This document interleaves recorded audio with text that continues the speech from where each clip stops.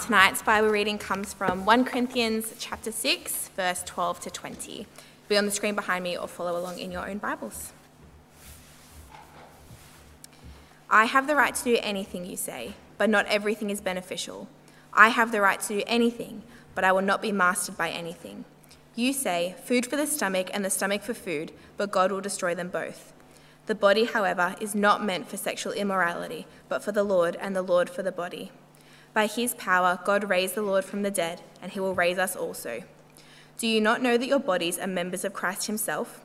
Shall I then take the members of Christ and unite them with a prostitute? Never. Do you not know that he who unites himself with a prostitute is one with her in body? For it is said, the two will become one flesh. But whoever is united with the Lord is one with him in spirit. Flee from sexual immorality.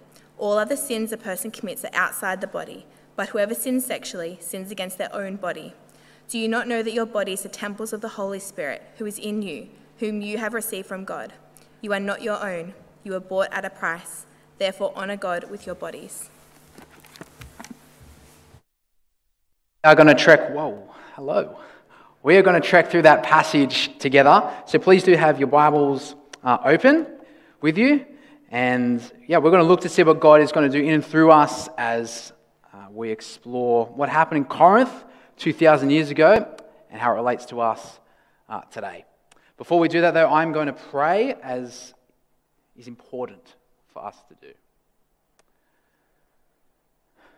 Our good and our gracious God, we thank you for your word. We thank you it is useful for teaching, rebuking, and correcting and training in righteousness. We thank you that it was truthful when it was written 2,000 years ago in this case, and still truthful today. We pray by your Holy Spirit that you help us to understand what it is that you are shaping and calling us to be in Christ, that you speak clearly through me and through all my brothers and sisters here in the room and across the screen. You help us to engage with your word tonight and be shaped into the likeness of your Son. In Jesus' name, amen. Now, in our culture today, we have a bunch of sayings or things that kind of are typify our attitudes or the ways that we think. Now, I'm just going to kind of name a few and see if these kind of resonate with you. You might say them or hear it being said. So, you do you. Heard that one before? That's a common one. Do whatever you want as long as it doesn't hurt someone. This kind of goes on in our society. Or that's my truth.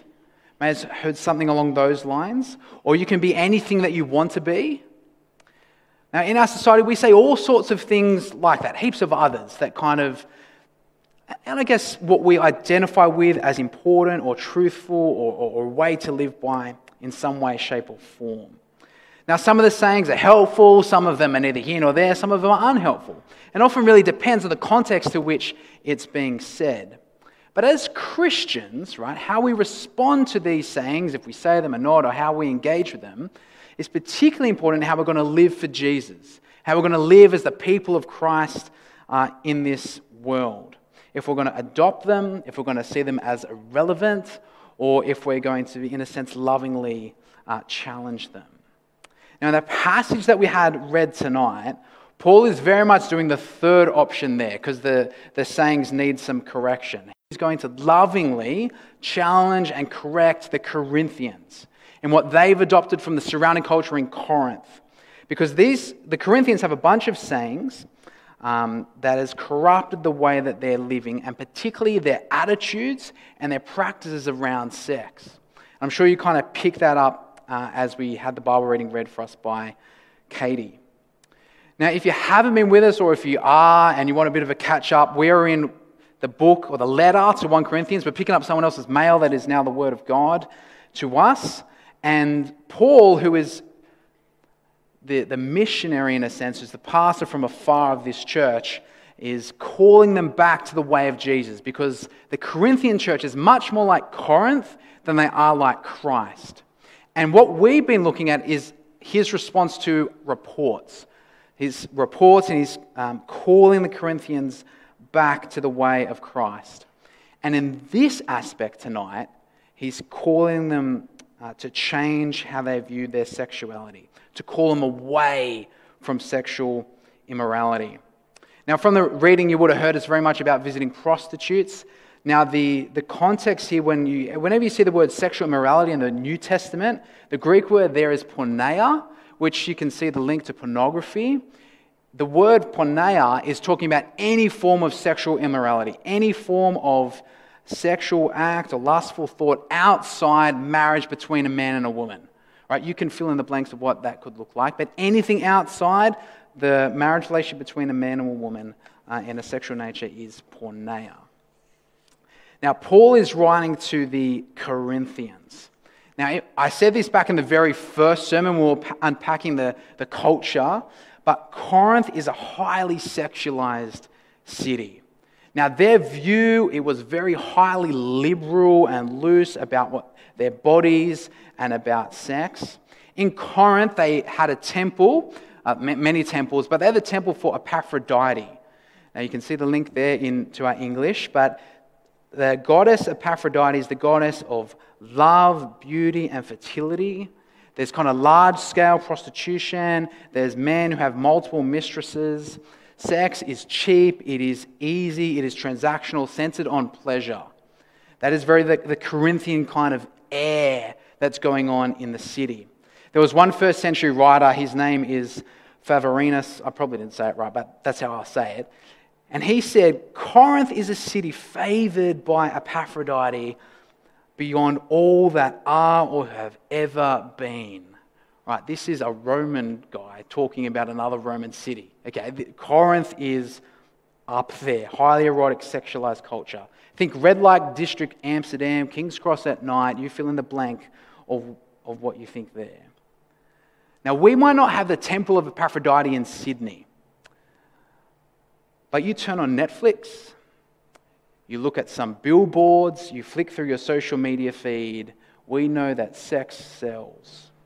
We know that sex is sought after, it is celebrated in a sense in our city. The goddess of Aphrodite is alive, and she is well in the city of Sydney. Corinth and Sydney are quite alike. Now, if you do have your Bibles open, please do. We're going to trek through what Paul has to say in response to that. And if you have a look, you'll notice at the beginning and in verses 12 and 13, there's some quotation marks. And what Paul is doing there is he's quoting the Corinthians. Our translators done a really helpful job for us in doing that. And Paul is going to quote a Corinthian slogan, their attitude, kind of like the slogans I had at the beginning, and then respond to it. And so let's have a look. Verse 12, the first one. The Corinthians say, I have the right to do anything. Another translation of that is, I'm at liberty to do anything. They're saying, I can do whatever I want. I'm above the law. There is no law that applies to me. Even as a Christian, I'm free. I'm allowed to do anything. So you apply that to sexual morality. It's like I can sleep with whoever I want, when I want, how I want. I define it. Anything is permissible for me. I have the right to do anything. That's how it applies. The second Corinthian quote is from verse 13. Now, initially it doesn't make too much sense to the context, but it will in a moment. The Corinthian slogan is, the food for the stomach and the stomach for food, but God will destroy them both. In other words, the attitude is my body is purely and only physical. I have desires and they're just material, physical things. They're of no permanent significance, so it doesn't matter. They just pass away. I'm hungry, I go and eat food. I have a sexual desire, I go and fulfill that need. It's a natural craving, just simply satisfied in a natural way. No harm, no foul. It's a physical need that's fulfilled. That's what that slogan is going on about. And that is how the Christians are viewing sex. Very transactional. Very and only purely physical and pleasurable, and that's it. One that is completely self-seeking, just for themselves. Now, in our culture here, if Paul was kind of to quote some specific slogans that we have in this nature, what do you think he would say? There's some there on the screen. Well, it was only one night, but we love each other. It's my body, I'll do what I want. Everybody's doing it, why can't I? I watched a movie called Friends with Benefits. Oh, came up on my feed. People think that's now my favourite movie. It is not. But there's a line in there that says, no relationship, no emotions, just sex. That's our culture, right? That is Corinthian culture. Sydney, Corinth, very much alike. And Paul is going to address this and kind of tackle it head on. But what I think the way that Paul approaches it is actually, obviously it's helpful, it's God's word, but it's really helpful in the way he does it. Because what he doesn't do is give a bunch of do's and do nots. This is the moral code, Christian, you've got to do this, don't do that. He doesn't do that.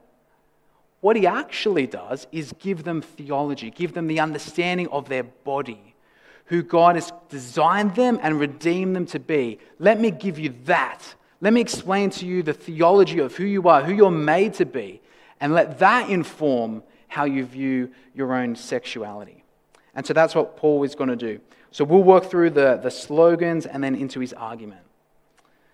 So let's have a look at what he says. When he responds to the Corinthians saying, I have the right to do anything, Paul says, but not everything is beneficial. Not everything is beneficial. Now we kind of intuitively get that. Like you're driving a car and you know that your car needs fuel. Now, it is permissible for you to drive till you run out of fuel, but that would be ridiculous, right? You wouldn't do that. You'd fill it up with fuel. So Paul is saying, sure, it's possible for you to have sex with whoever you want, but that doesn't mean it's good for you. In fact, it will probably be harmful when you take it out of God's design. Now, the second response to the Corinthians saying, I have the right to do anything, is Paul says, but I will not be mastered by anything. He's saying, I'm going to be self-controlled. I'm not going to use my freedom, which I have, to sin. No. I'm not going to satisfy sinful desires and let them just become a new master over me, become to a new and worse enslavement. No, my sexual desires will not be my master. Like you think, for example, someone will rarely look at porn once. There's a compulsion that comes to do it again and again. Very quickly, that desire becomes the master of that person. And Paul is saying, I'm going to have nothing to do with that. And as we read the Bible, what we see is that Christian freedom is not freedom to sin, it is freedom from sin. We are freed from the chains of sin that drive us, not to go sell ourselves back into slavery to it. Those Corinthian slogans, they're inviting sinful behavior. They're inviting a way to indulge and be enslaved. But the Christian way, when we have the Holy Spirit, we're redeemed, is that we can turn away from sin and find life and freedom in Christ. And that's what Paul is trying to teach there. And then he attacks the second saying, the one that's a bit more stark, really. And then he uses that to get into his argument. Let's have a look, verse 13. You say food for the stomach and the stomach for food, but God will destroy them both. Paul's response, the body, however, is not meant for sexual immorality, but for the Lord, and the Lord for the body. Right? The underlying statement, kind of as we were looking at before with the Corinthians, is they're kind of saying, well, it doesn't matter about my physical body. And also, God doesn't really care. Right? He just cares for my spiritual nature, just spiritual, eternal things. Therefore, there's no consequence to how I practice my sexuality. And Paul says, no, that's a lie. That is not true. In fact, our bodies, our physical, mortal bodies, the one that we're embodied beings, are important. They're not just some stitched together bunch of skin and muscles and bones and just appetites for us to appease. No, by our nature, we are embodied beings that belong to God. So what we do with our sexual nature matters. Our body is for the Lord, not for sexual immorality. And so with that kind of critique of their sayings, he then steps into the theology of the body. How is it that we should understand the purpose and the nature of our physical bodies as God designed them and as how he's redeemed and intended them to be? So that's where we go. Verse 14. By his power, God raised the Lord from the dead, and he'll raise you also. We're talking physically, right? When we read 1 Corinthians 15, physically raised and given new bodies.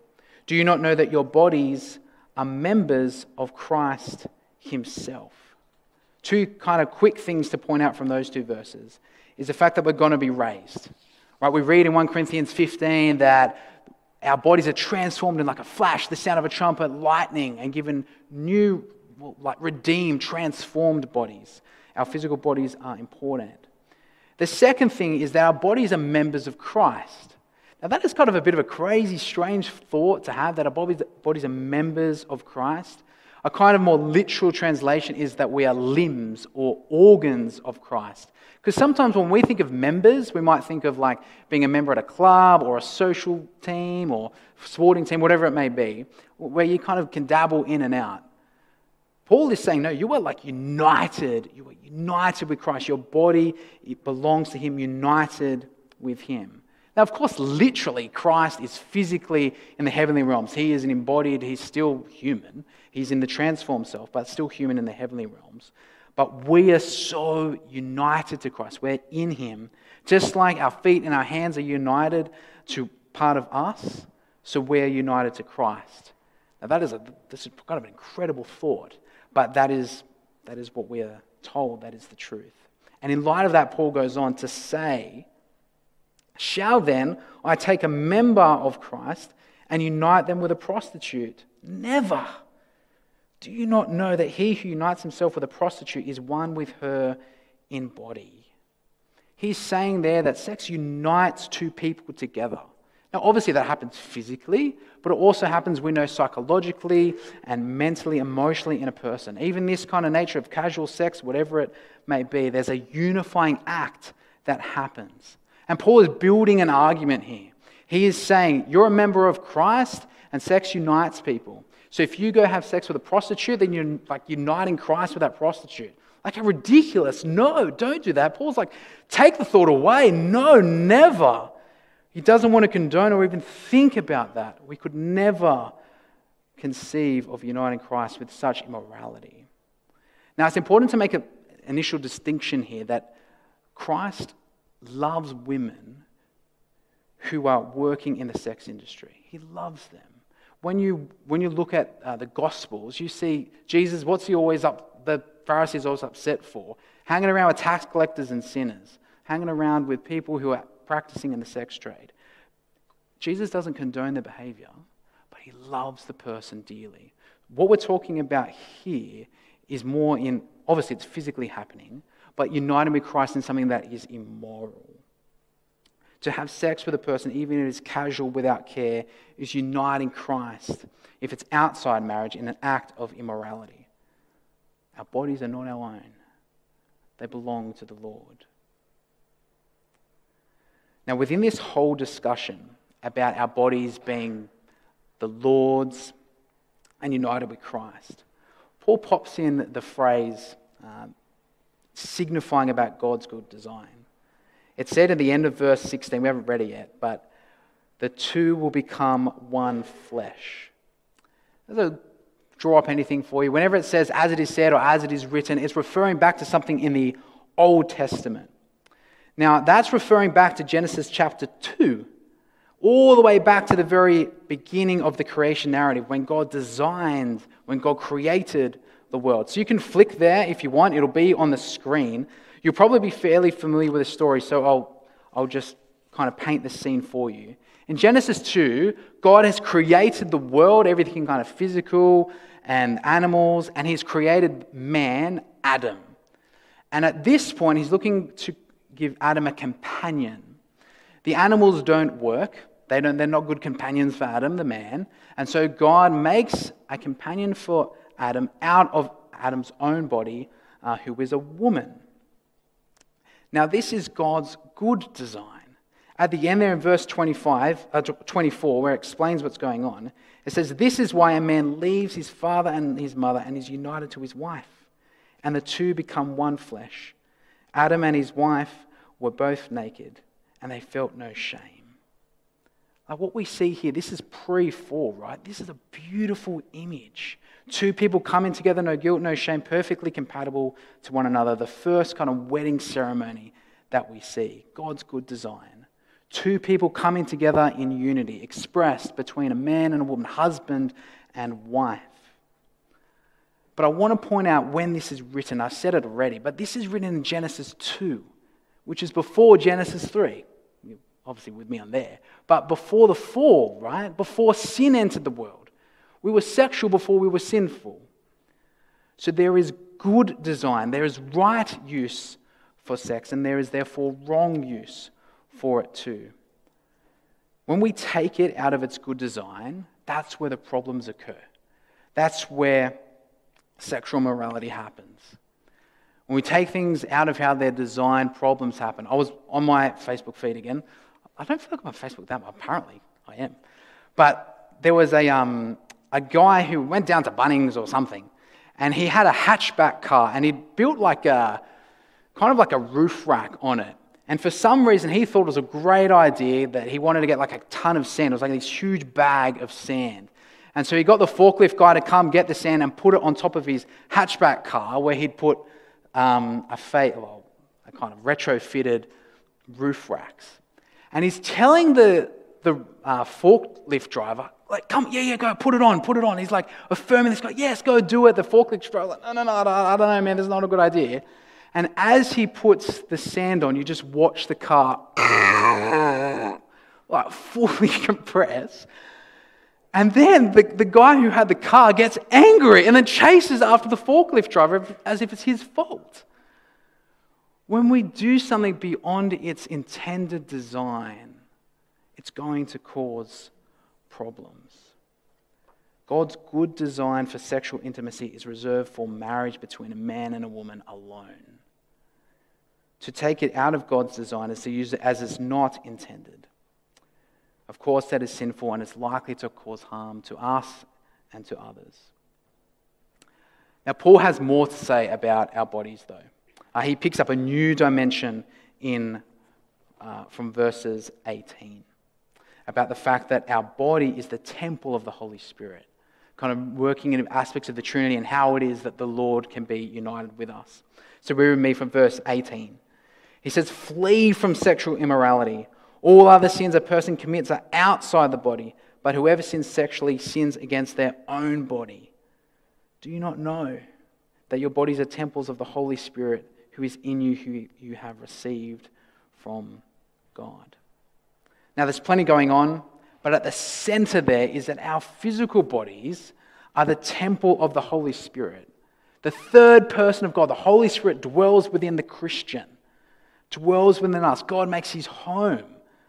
That's a mind-boggling thought, but that is true.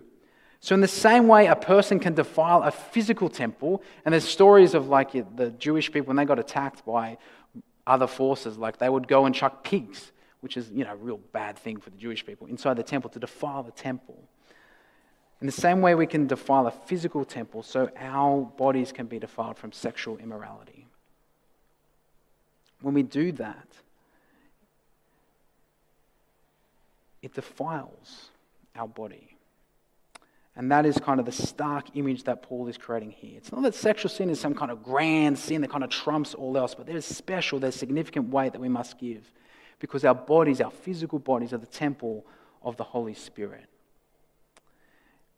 And then this brings Paul to his kind of final, kind of concluding statement about the theology of our bodies. And he's been building to this, and he's kind of said in some ways, shapes or forms.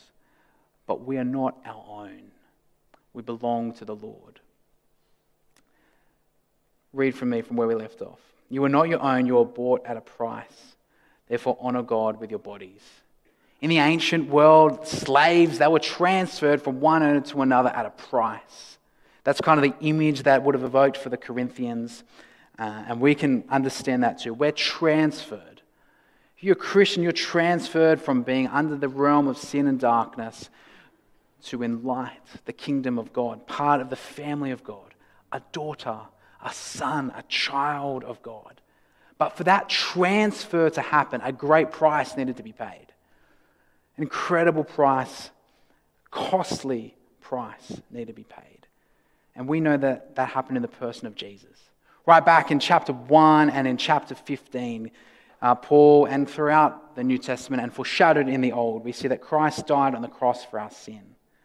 The only satisfactory payment for our injustices and our sin, and for him to win the victory for us over sin and death, is that he had to die for us. And that is the gospel, that he would step into this world and save us, and he would delight in doing that. So can I say in this moment that if you're feeling guilty about your past, feeling guilty about some way that you've been sexually immoral, you are forgiven. If you've come to Jesus, the price has been paid. You are forgiven. That is the gospel, showered with the grace of our God. So when you read, you are bought at a price, honor God with your bodies, the positive element of that is that you are forgiven. You're in the family of God, called a son, called a daughter. If you've called in repentance and faith in the Lord, feel the great embrace of Jesus' love, of his mercy for you. Because we belong to him. We are in Christ. Now, in some ways, as people of 21st century Sydney, we can react against the fact that we're not our own.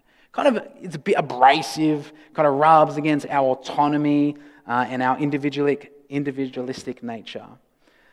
And when we buy into the lie that we are our own, that is very much the ground and the course that will lead towards sexual immorality. But knowing that we belong to God and we are not our own is actually one of the most liberating and indeed motivating things about our walk with God. A Christian author named Alan Noble, a wonderful author, and he writes, one of the primary ways for us to kind of flourish in the modern world, which is similar to Corinth, is to embrace, I'm sure you all know it, the Heidelberg Catechism. You're all on board with that, yeah?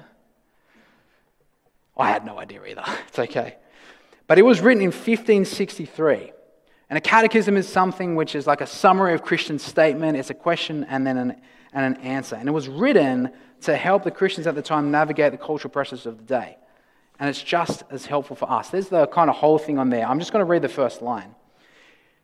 It says, the question that is posed is, what is your only comfort in life and death? The answer, that I am not my own, but belong body and soul in life and death to my Saviour Jesus Christ. And it goes on to the freedom that he purchased for us. Now, in recent times, you may have heard of the artist Dustin Kensu. And he wrote a song which is kind of built off this in 1 Corinthians 6 called My One Comfort. And it's a way of kind of us expressing and kind of seeing how this can apply to us. I want to read to you that song. I won't sing it because you will leave, and that would be horrendous. But I'll read it to you. My one comfort both in life and death is that I am not my own. I was bought with blood, and I confess that belong to you alone.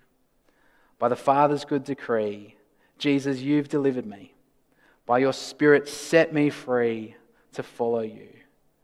Jesus, you have taken hold of me, and in your grip of grace, I am finally free. My one comfort both in life and death is that I'm not my own. I'd play it for you, but it's against copyright and all sorts of things. But I encourage you, listen to that song, My One Comfort by Dustin Kensu. And at the foundation of our sexual purity and living a holy life is that I am not my own. If you're a Christian, you are not your own. You belong to the Lord, and praise God. That is a beautiful thing.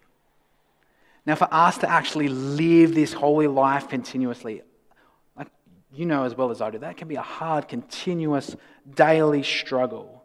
Even when our desires are good and we have like right desires, we feel them being seduced by our sinful ones. And the guiding principle here about understanding our bodies and we're united to Christ is the theology. That is where it begins. That is where it's helpful. Hold on to that. Let that shape our understanding. But as Paul says in Romans 2, be transformed by the renewing of your mind. Ask the Holy Spirit to continue to shape you into likeness of Jesus that way. But Paul does give a very specific command, a very practical one here. And I kind of glazed over it originally. But in verse 18, he said, flee from sexual immorality. Right? Literally kind of get your shoes on and run. Like a fugitive escaping. Get out of there. That's the kind of imagery that is portrayed here. Now, let me offer kind of a helpful phrase that maybe is helpful for you as you pursue holiness. And that is run from sin, run to God, and run with others. Run from sin, run to God, and run with others. So firstly, just unpack them really briefly. Like, run from sin. If you find yourself in a situation that's going to be tempting, leave. That's pretty blunt, but leave. If you know you're going to go to a place where it's going to be tempting, don't go. Now, there's lots of different ways. We're all kind of individual in the way that we're going to be tempted. So reflect on your life and think about where it is that you find yourself being tempted most or falling into sin, and put things in place to help stop that. Like filters on your phone, not being on social media at night, perhaps reducing the amount of time you spend with certain friends or where you go certain places. Running from sin is both not going to the places and then leaving from them if you find yourself in them. Run from sin. Secondly, run to God. As you run from sin, run to God. That is where life is. That is where forgiveness is found. That is where hope and beauty, all things good, beautiful, and true are. That is the positive thing. And as we run to God, we continually be transformed by the renewing of our mind. We grow in the knowledge and depth of insight of Christ. So continue to run to God. You're doing that in this moment. You're hearing God's word. You're worshiping Him. Continue to seek Him in prayer, reflecting on God in the conversations that you have, maybe in fasting or Sabbathing, listening to Christian music, whatever it is that helps you engage with God, to connect with Him. In God we find life, we find freedom. That is the positive that we are chasing after. Run to God. And then thirdly, run with others. Run with your Christian sister, with your brother, with your sisters or brothers, whatever it may be. In Galatians 2 it says, carry one another's burdens. In Ecclesiastes 4:12 it says, though one may be overpowered, two can defend themselves. A cord of 3 strands is not quickly broken.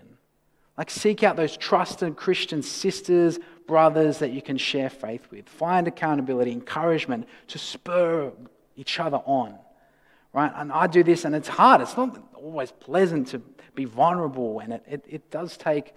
It's hard. I'm not suggesting it's easy. But when you find or you build a relationship where there is trust and there is love and there's genuine kind of care to see people grow in a relationship with Christ, that is where the beauty is found, when we run with one another. Run from sin, run to God, run with others. Friends, because we are not our own. We belong to the Lord. We are part of His family, where we have the temple of the Holy Spirit within us. And so we are called to honor God with our bodies, because it's important. We're embodied people. We express our worship with our bodies. We respond in faith, and therefore we're called to be holy. Now, of course, we live in Sydney and it's highly sexualized, or you live in any kind of place in the world. I imagine it's expressed in different ways, but similar. But the way God is calling us to is life, and it's good. And sometimes we might think it's bad. We might think it's, we might know better. But trust God. Trust Him in His word. And as we kind of close this Corinthians series, I'm sure there's heaps of things, many things, or I hope many things that the Holy Spirit has put on you that means, or how God is seeking to shape us into likeness of Jesus and live as distinctly Christian in an unchristian world. Continue to press into those things. Continue together to grow into likeness of Christ as His church, being His witness to the world. Us growing in our relationship with Him. And may God get the glory through all the things that we do. May we be blessed, and we ask that God will continue to grow His kingdom and His church in and through us until the day Jesus returns. Let me pray. Our loving God, we thank You for Your good design. We thank You that You love us. We thank You that You call us to holiness because that is who You are and because it is good. Father, thank You that we can fall into Your arms of grace and forgiveness for the times that we have failed You, for the times that we have not followed Your good and right design and followed and sought after fleeting pleasures of this world. We do ask that You help us to understand the fact that the Holy Spirit dwells within us, that we are the temple of the Holy Spirit. And we ask that You do all things through us to Your glory and our good until You return. In Jesus' name, amen. Well, friends, please stand with us as we continue to sing. And I've forgotten what we're going to sing, but we're going to sing, I Give You My Heart. So please stand as we sing that together.